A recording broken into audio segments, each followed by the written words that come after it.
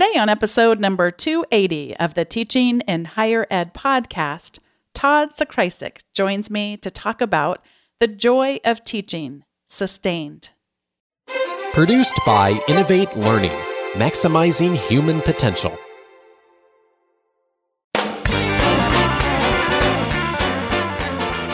Hello and welcome to this episode of Teaching in Higher Ed.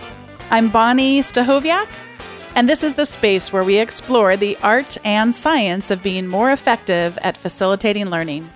We also share ways to improve our productivity approaches so we can have more peace in our lives and be even more present for our students.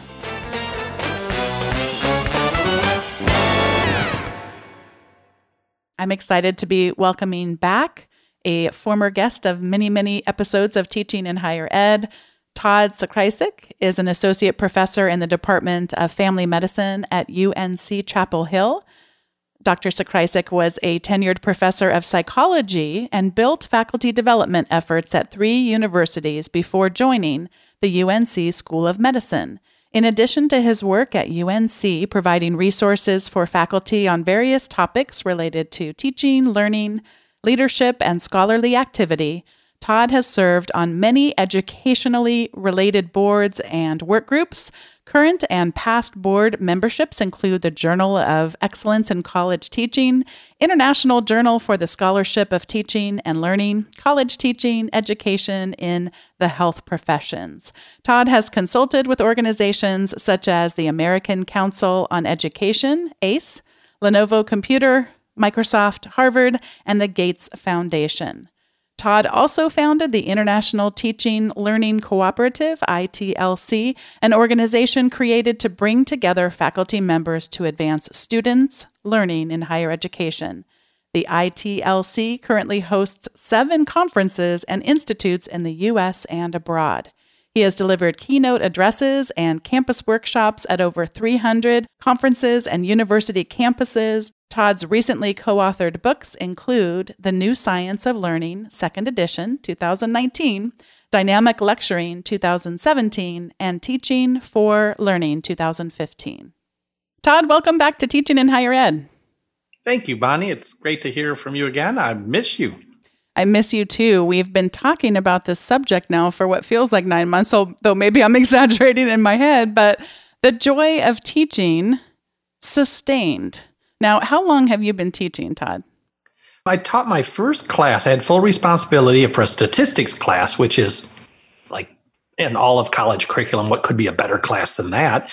That was 33 years ago in 1986. I have been teaching in the higher education context for 15 years, so I'm your half-life, I think. I think that's how that goes. That's great.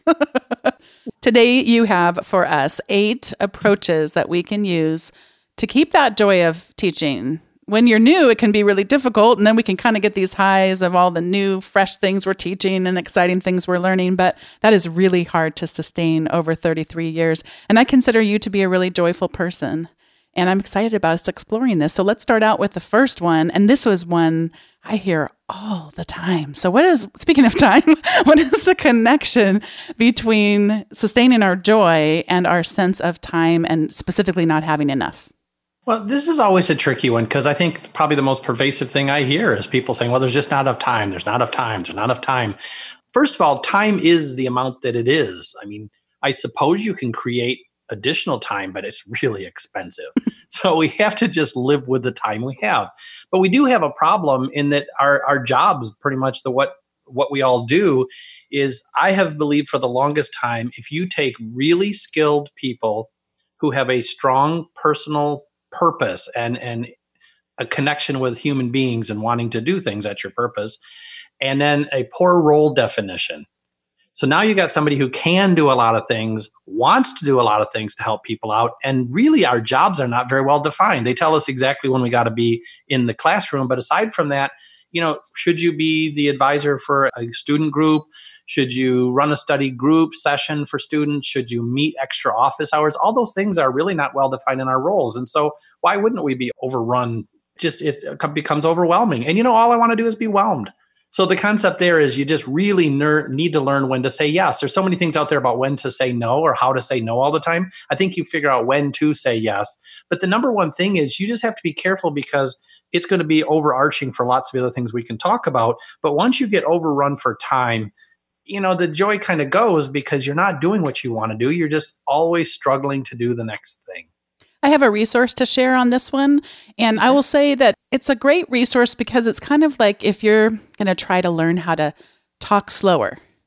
Instead of talking at a normal pace, we'll sometimes as coaches tell you to speak exaggeratedly slowly so that you can come back to that normal thing. So this is a book that I don't adopt every practice that he says. It's called Essentialism. It's by Greg McKeown. And I can't say I'm a true follower of this and I do everything he recommends, but the one thing that book really helped me with is this saying no. So if you want to be able to say no in a really good way that doesn't have tons of professional negative consequences and really helps reinforce what you're saying yes to by saying that no, that's one that I'll link to in the show notes to help us out with that, with saying no. I think it's really important. I want to jump in and say too, is I think that's a good one too, but a real quick one for me that I've used for years is think about anytime someone asks you for a commitment, break your time down into kind of a salary. And you can do that really quickly. There's about 2,000 hours. It's actually about 2,080, but 2,000 hours per year if you worked 40 hours a week. I know we don't, but if you did, but the 2,000 allows us to take your salary, divide it by the 2 and drop off the 3 zeros. And that's your hourly amount. So if a person makes $50,000 a year, that's $25 an hour. $100,000 a year is $50 an hour. You just take whatever those thousands are, cut it in half and get rid of the zeros. The reason I do that is if you ask me to do something like, hey, could you help me with this committee? And I say, well, how long will it take? And you'll say, I think it's going to be about 3 meetings at 2 hours each. Well, that's 6 hours. If I happen to be making, I'm just going to say $80,000 a year, that's $40 an hour, that's $240. So it allows you to start to think about what is it really costing me to do certain things.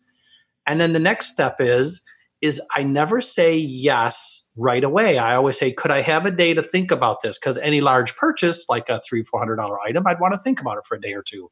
So if you, Bonnie, said to me, hey, Todd, would you be willing to help me out with this? And I said, well, Bonnie, could I let you know, let's today's Tuesday, could I let you know tomorrow, maybe about noon? And if you say, no, I need to know right now, then the answer is no. Yeah. I'm not going to say that if you're so you got to know right this second. And when I come back the next day, if I say I've given it a lot of thought, yes, I would love to help you. That shows that I'm a thoughtful person. And if I come back the next day and say, I have really given this a lot of thought and I'm sorry, I cannot give it the attention that it would deserve. And so there's a way to kind of put that in there where it becomes professional, but gives you a little bit of space to make your decision. Oh, such a great advice. And speaking of advice, you have some things to share with us about how sleep and exercise can help us have more joy. Well, there's another one too. But I tell you, for the sleep and exercise, Terry Doyle and I wrote a book on the new science of learning. And I comment on that because the sleep became one of the biggest, when we did our second edition, the biggest changes. There's so much research out there. And for today in the conversation, I'm really trying to come up with a couple of things that, they're probably obvious, but we often let go of the obvious things, especially when we get busy. But here's the big one. If you're not feeling well and you're talking about how tired you are, just get more sleep. There are people who have had conversations with great learning theorists like Bob Bjork, who's done some great on the language lab and learning lab. And when people have conversations with these really good learning folks, and they'll say, what's the most important thing about learning? They'll say, well, get some exercise and get sleep. And I love to talk to people and say, when's the last time you've had a really awful night of sleep and woke up in the morning, or maybe you were just up all night and didn't even wake up, and said, today's going to be a great day. We know that sleep has so many fabulous side effects to it, having enough sleep. And the same with exercise. It's just something that's so easy to lose track of. And so that concept of just making sure you get your sleep, and the amount of sleep you get, highly dependent on individuals. Some of y'all out there need 4 to 6 hours. That's great. You should get your 4 to 6 hours. Other people need 8 to 10 hours. You should get your 8 to 10 hours. I never tell people, well, you should get more or you should get less. Just watch when you feel good and get the amount of sleep that helps you to feel good. We have explored ways of having joy where we don't use this excuse of not having enough time, because time is what it is. We've also looked at getting more sleep and maintaining a good exercise schedule. More broadly speaking, I know you have some advice for us just in terms of taking care of ourselves in other ways. Well, I mean, there's so many different ways of doing this. But actually, before I even mention this one, Bonnie, I was going to say you've written on this topic, right? Well, I am writing a book. I'm almost done on productivity. Oh, congratulations. And thank you. And the last chapter in the conclusion, I knew I wanted to include this quote from Christopher Emdin, because for me, this is one way that I try to take care of myself. And it really is all about where we spend our time and who we spend it with. This is from Christopher Emdin. The kind of teacher you will become is directly related to the kind of teachers you associate with. Teaching is a profession where misery does more than just love company. It recruits, seduces, and romances it. Avoid people who are unhappy and disgruntled about the possibilities for transforming education. They are the enemy of the spirit of the teacher. Whew. That is a phenomenal quote. I love that quote. That is such a good quote. And it has so much in there. I mean, number one, the concept of taking care of yourself, there's so much written out there. And again, I really think that this episode, the concept is just take a minute, breathe a little bit, and look at the types of things that's leading you to where you're at and where you want to be. And so finding a book on self-care, and there's so many things out there. I hesitate to even say anything in specific. I like that quote. And aside from the book you're working on, I don't want to really point specifics out because there's so many good ones you can find that I'm really afraid that I'll just miss somebody who's obvious and then they'll be angry with me. But if you don't take the time to look at those, to take care of yourself, to eat well, to make sure you get hydrated, to do the exercise and the sleep and just have a chance to reflect on what you're doing. I mean, nobody's life goes well when you take those things away. And so that's why I love this quote. And the other thing I love about the quote is that old concept of surround yourself with the people that you want to be with. I think that's one of the most important things that we can do is don't look for people who are like you. Look for people who are like the people you would like to be. Because if you surround yourself, if you don't take time right now, let's just say to do as much volunteer work in the community as you'd like to, the best thing you can do is go find people who do volunteer work in the community and start hanging around those people. You will find yourself with them doing the volunteer work. There's a great old story that I loved. My grandfather told me this years ago.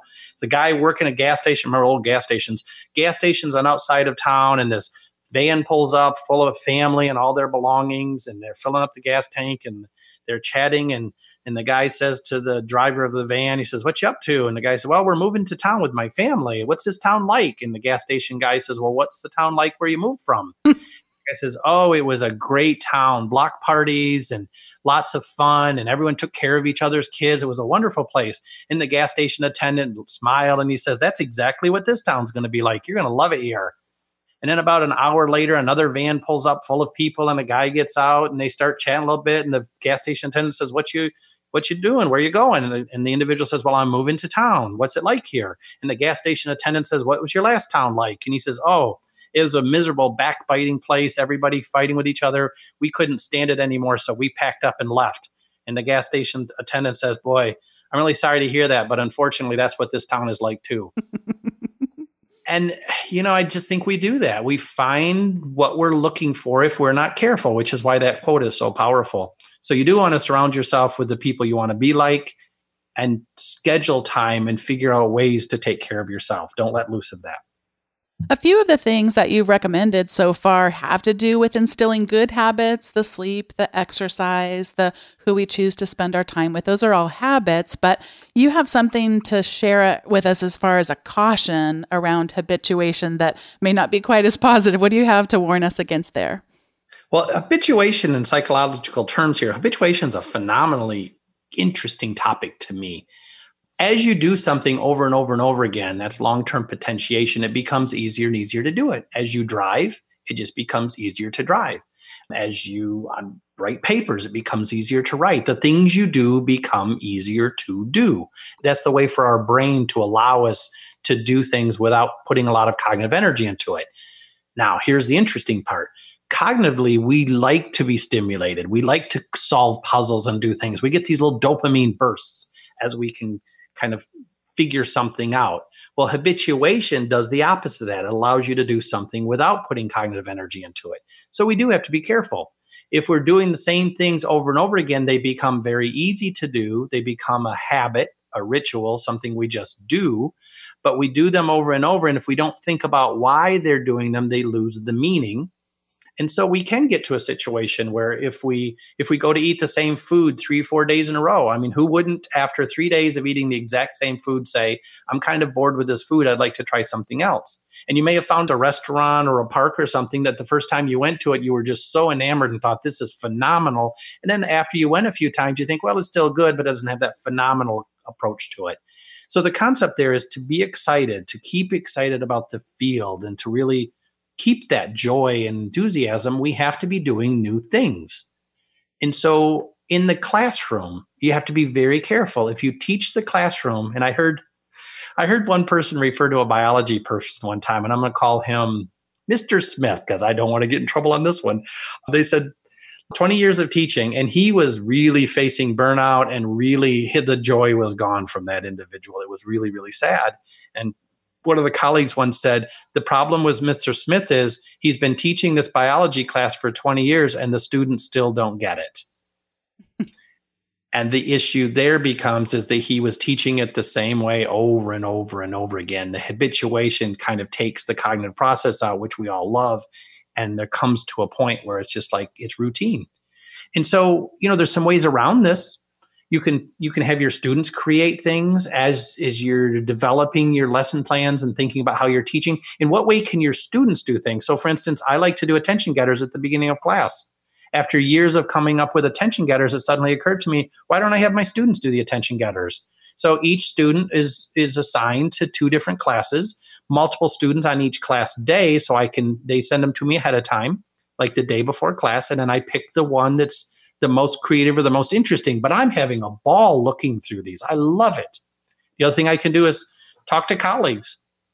I can chat with colleagues about what they're doing. If I'm teaching psychology and I have a friend who's teaching philosophy or physiology or chemistry, I could just chat and say, so how might these line up? Maybe there's ways for us to even kind of look at stepping into each other's classes periodically and showing how fields come together. Or if you can even carve out a little bit of time. Christine Fitzgerald wrote a Chronicle article a few years ago about intellectual wandering, just carving out a little bit of time and just running down some intellectual rabbit holes. So habituation is something we can stave off, but we have to work at it. That sounds like a great article. I'll link to that in the show notes. And I also really think the suggestion of having our students create the work can make such a big difference. I had my business ethics students last semester build board games. Well, actually, they could build any kind of big game they wanted. Most of them built board games, but one of them did an electronic one. But anyway, it was talk about really bringing freshness to the curriculum in new ways. And then another way I like to do that is by regularly reading, but then bookmarking for my classes. So if this semester, I'm teaching a personal leadership and productivity course. So I'll bookmark something. Oh, this is a video. It's humorous and it's related to that class or that topic. And so students have complimented me before that I'm able to bring in a lot of current events and that I'm able to keep that teaching fresh. And I think a lot of it comes down to 2 things that you've already talked about, Todd. One is who I spend my time with. And some of my time is spent on Twitter with this wonderful personal learning network that I have cultivated over the years. And then that's coupled with then doing something with that. So instead of just letting the stream just pass by me and I never get to use that great Fitzgerald article that you mentioned, but I guarantee you I will put that Fitzgerald article both in the show notes, but I'll also bookmark it. Well, what does that have to do with for me and my own learning? And then also things I might want to share with other people. So I would suggest people also think about how can you just regularly have this pot of soup that you're making that has fresh ingredients added to it all the time. And part of that comes from, again, who you spend your time with. Well, and before we move on too, I think another important thing is not only the students have that joy and newness about it because they're figuring out for the first time. So again, as you just said, that's the people we surround ourselves with, the ones who are excited about learning. But the students as a whole have this tremendous tendency to get a year younger every year. And it's tricky because a lot of the stuff that I like to do, and even if I think it's fun to put in there, they don't even resonate anymore. So I can't use Seinfeld quotes. The students, this is the saddest one of the day we're going to talk about right now. They weren't born yet. So a lot of the places that we use like Seinfeld quotes, they haven't really seen Seinfeld. Here's one for you. The more cowbell. sometimes when I'm doing workshops or I'm chatting with people about stuff, I'll say, well, maybe we could use a cowbell here because sometimes you just need, and that old more cowbell. We're up to, now I ask how many of you know the reference and how many don't, so we can keep track of such things. Close to 50% of my audience as a faculty members do not know the reference more cowbell. Mm-hmm. So it keeps it fresh, keeps it new, and it keeps it current. Yeah. The founder of the website XKCD, actually, this might be right up your alley, but it's a comedy website around science, but it also talks about statistics sometimes. Do you know this one? Sarcasm, Math, and Language. Do you know this guy? Great. What was it called again? Say that one. I can't even say it. I have to slow myself way down. XKCD.com. Right, so it's a very funny website, but that guy just came out with a book. It's called How To: Absurd Scientific Advice for Common Real-World Problems. Anyway, I was listening to him on a podcast yesterday, and I started thinking, I'd like to have this guy on my podcast. I wonder if he'd ever come on. And even though it's fascinating, I think you'd love this book just because of your background. Fascinating. But I was like, literally, there was one bullet that all I wanted to talk to him about was this one bullet. And I don't know if I can get him to come on to the show just for this one reason. But he was talking about, he researches all this ridiculous things, like how could you fill a swimming pool the fastest? Like, oh, right. Is this ringing a bell with you? And so I didn't know what it was called, but I've stumbled onto this stuff. Yes. It came down to like, if you could even cut plastic bottles in half, like so you could empty them out faster. Could you order $100,000 worth and then somehow fill the pool? But anyway, he was talking about how the hardest thing for experts is remembering what it was like to not know. And just and this is something that Mike Wesch talks about a lot, and so many others, is just we've got to be continually putting ourselves in the role of learner and getting that struggle back and that curiosity back. I mean, there's just so many benefits to it, but it's really, you can kind of get off track pretty easy. Speaking of habituation on things like that. Well, no, it does. And then the last thing about this one too, since you brought that up, which is great, is that's discounting your knowledge. So you have to discount where you're at down to the students. And I don't mean to sound diminutive like they're lower than you. It's the amount of knowledge. They don't have as much knowledge as you. If you discount too much, so I take myself down too far, then it's boring for my students. Yep. If I don't discount enough, then it's frustrating for my students. So we live in a world that's between boredom and frustration for our students. And if we hit it right, it's great. Otherwise, it's boring or frustrating. And of course, all the students are different. So that's exciting. I will check out that website, though. That sounds great. And I'm going to link to one more thing. We keep doing this one more thing. Sure, that's what we do. Wait, no, I have one more thing. So my friend Carrie Moore at Vanguard sent over to me this video of a expert, and oh gosh, I can't even remember what he's an expert in, but he's a cognitive scientist. So he's explaining this function of the brain 5 different ways to 5 different levels of expertise. So he talks to an 8-year-old, he talks to a high schooler, he talks to a college student, and then someone who actually is getting their PhD in this field. And so I'll link to that. And thank you, Carrie, for sharing that with me. I'll link to that video just because it exactly describes what you just said, Todd, around that, kind of getting in the mind. And he does it brilliantly. He just seems like a phenomenal teacher. Oh, excellent. Well, that sounds great. So our next approach for having more joy over sustained periods of time has to do with maintaining a purpose. Yes, and actually the next couple are just real quick ones. Habituation is probably the most important in time, and some of the ones we've talked about. But this maintaining a purpose, again, it kind of comes back to what we've talked about a bit before. If you get trapped into those daily routines, and all we end up doing is grading the papers and meeting with people and doing the things we click through the day, that daily minutia, it's so easy to lose track of the important things that are being done. And industrial psychology, we have known this for years, is if you understand the importance and the value of what you're doing, it just has more value for you. So it just comes down to don't lose sight of what you're doing. And I have, all the way back to my dissertation, was kind of on this topic and looking at the unitization. What are the units of behavior? Are you just grading a paper, or are you helping provide feedback for a student so they can look at the world in a different way? So maintain that purpose.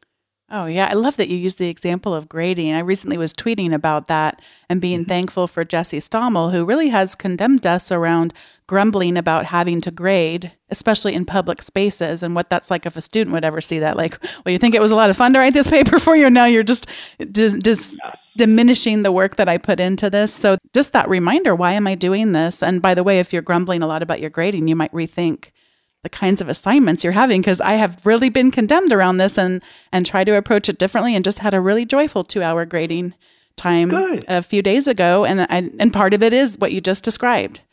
Why am I doing this? And then part of it is assigning better things that are more interesting to grade. Yes. And if we can reframe it, instead of just, I have to grade this paper, to, I wonder what feedback I can provide.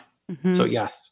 And then the next one is very near and dear to my heart, because it's so easy to fall victim. And that's not letting the one individual comment, whether this is something on social media or something we get in our course evaluations or some other way where, as you said, the haters are going to hate. So how do we not get wrapped up in what feels so very big and lose sight of all the goodness that might have come through that particular channel? Yeah, this one's just hard. I mean, human nature, it's just so hard. But this is a big mistake that people make over and over again. I remember early in my career changing a textbook because one student just rant and raved about in an evaluation how much she hated the textbook. And then I can remember another time I changed something because a person said, well, I think it's stupid that we do this. And then it occurred to me one time, if I've got 200 people in class and one person says they hate something and the rest of them say they absolutely love it, then I think we've got to be able to back up and look at that in the way in which the overall was intended. And I will say, I run Lilly teaching conferences. And one of the things I want to create a really strong community. That's what the conference is all about. How do you create a really strong community of people who can come together and have this joy of teaching? And in the last conference, there was one evaluation of an individual who just hated the conference and went on and on about how awful it was. And I mean, it's hard for me to say that doesn't impact me, but I'm getting better and better, because on a question of would you recommend this conference to a colleague, 97% of the people said absolutely. If 97% of the people at a conference with hundreds of people say absolutely, that's a huge number. And one person didn't like it. So I have to let that go and say, I wished I could have talked to that person and found out why they didn't like it. But there's individuals who are just going to be unhappy wherever they are, or maybe something happened. But if I focus on that one individual, it takes the joy away from the whole conference, which again had a massive, it was like a 4.97 on how much people liked the conference on a 5-point scale. So we have to be careful. It's a human nature to pay attention to those, but we have to step back and say there's going to be individuals who have to voice these things. Just let that go. And it's always, in the fact that it always happens in every environment to everybody, means we have to back down and just let that go. And as a side note, there was a wonderful episode recently with Kelly Hogan and VG Sathi talking about course evaluations, and I'll link to that in the show notes as well. Because I think one of the things they didn't say was just ignore course evaluations. There are some people who've just decided they're never going to read them. I'm not sure that's the answer either, but having other sources of input. And part of that source of input can be maintaining that sense of purpose. So you just articulated, this is the purpose of the Lilly conference. It's about creating this community of people that are joyful in their teaching and cultivating that shared learning. So if you paid too much attention to this one data point, you don't even know if this person aligns with that mission. Like if they didn't even think that they wanted to go to a conference where that's the mission, then you could change things like you talked about with your textbook that actually don't align with your mission. So these two go really well together. It's almost like you thought this through in advance, Todd. I don't know. This is wild and wacky. It's crazy. Bonnie. These things, they go together. And the last one here is teaching with intentionality, which goes so nicely to close us out with these 8 techniques. Yeah. So, and the intentionality again is teach the students. I have a friend, Adam Persky, who's done a bit of work in this area too. And it's teach the students you have. You don't live in the past. Don't worry about what they could be or what they should be. It's the concept of this is who is present and with me right now. And so I'm going to create an atmosphere that's best for this group of individuals. And that teaching with intentionality is that idea of how do I create this learning environment for this group and individually with the people I'm talking to, and stay away from that idea of, well, last year they did this and 5 years ago that. And, as you talk to those people, you rarely see joy in the hearts of the individuals who are constantly talking about past groups. In fact, I have a phrase that I will use when someone takes a new job, and they'll talk about their old jobs a lot. Like, wait, with our last place, we used to do it like this, and our job, we did that. And I love to say the phrase of, if you loved it there so much, why don't you go live there? And I don't mean the last place. I mean in the past. So if people are like, they really love the students they had, if that's the case, you're going to lose your joy for your current students, because where you really seem to be drawn is the past. So live in the current, teach intentionally, and help those people who are right in front of you. There are so many fabulous, fabulous people. And as we wrap up, I just want to say is the joy for me. I mean, each one of the listeners you have, I know you do too, Bonnie. We all have what's real joy in teaching. And for me, it's when I see the spark in somebody's eye who gets something that they themselves didn't know they could get. Not just that they learned. They didn't believe they could. And I helped them to believe, to open their brain a little bit and their mind a little bit. And then they got it. And what that looks like. To me, that's what I'm after. And I don't need to think back 5-10 years ago to find that. I can find that yesterday. Absolutely. And quite frankly, tomorrow. Yeah, absolutely. I'm going to link in the show notes to an article that sounds similar to your friend Adam Persky's work. And this was in the Chronicle by Jesse Stommel and Sarah Goldrick-Rab. And the title of it is Teaching the Students We Have, Not the Students We Wish We Had. And that is actually not something that I struggle a lot with. I've actually really enjoyed the institution where I teach has become way more diverse than when I first started teaching there. We went from predominantly white institution to a Hispanic serving institution, and I have delighted in that. I just find such great joy. So it's not something I struggle with, but I know many people do. And I think people probably do more that I've observed. This is anecdotal, of course, but just if you really see yourself as a true researcher and a true academic, and that you've just been, that's your sense of identity. To me, my sense of identity has always been in teaching. So it's so nice to have different students showing up that have different needs and different backgrounds that are unfamiliar to me. And I feel like I'm always getting to learn from them as well. Well, yeah. And the one thing I guess is to keep in mind is, the easiest student to teach, and no teaching is easy. Teaching is a difficult process all along. But the easiest student to teach is the one that's exactly like you as the teacher. It's not hard for me to teach someone who learns the way I do, thinks the way I do, has the same lived types of experiences. I can use the examples. It all makes sense. And they love my stories because they can relate to my stories. Yeah. The most challenging teaching is the student who's the most different from me, because I have to come up with different anecdotes, different ways of approaching, different styles and everything. So the more diversity you have, almost by definition, the harder it will be to teach. So we have to ask ourselves, is it worth it? And it is so totally worth it, because the joy that comes from connecting with those individuals are the best sparks I've ever seen in my life. So I know it's going to take more work, and I know the payoff will be bigger. We're going to leave it with that, except that we also get to share some recommendations. What I have to recommend today are a couple of musical pieces.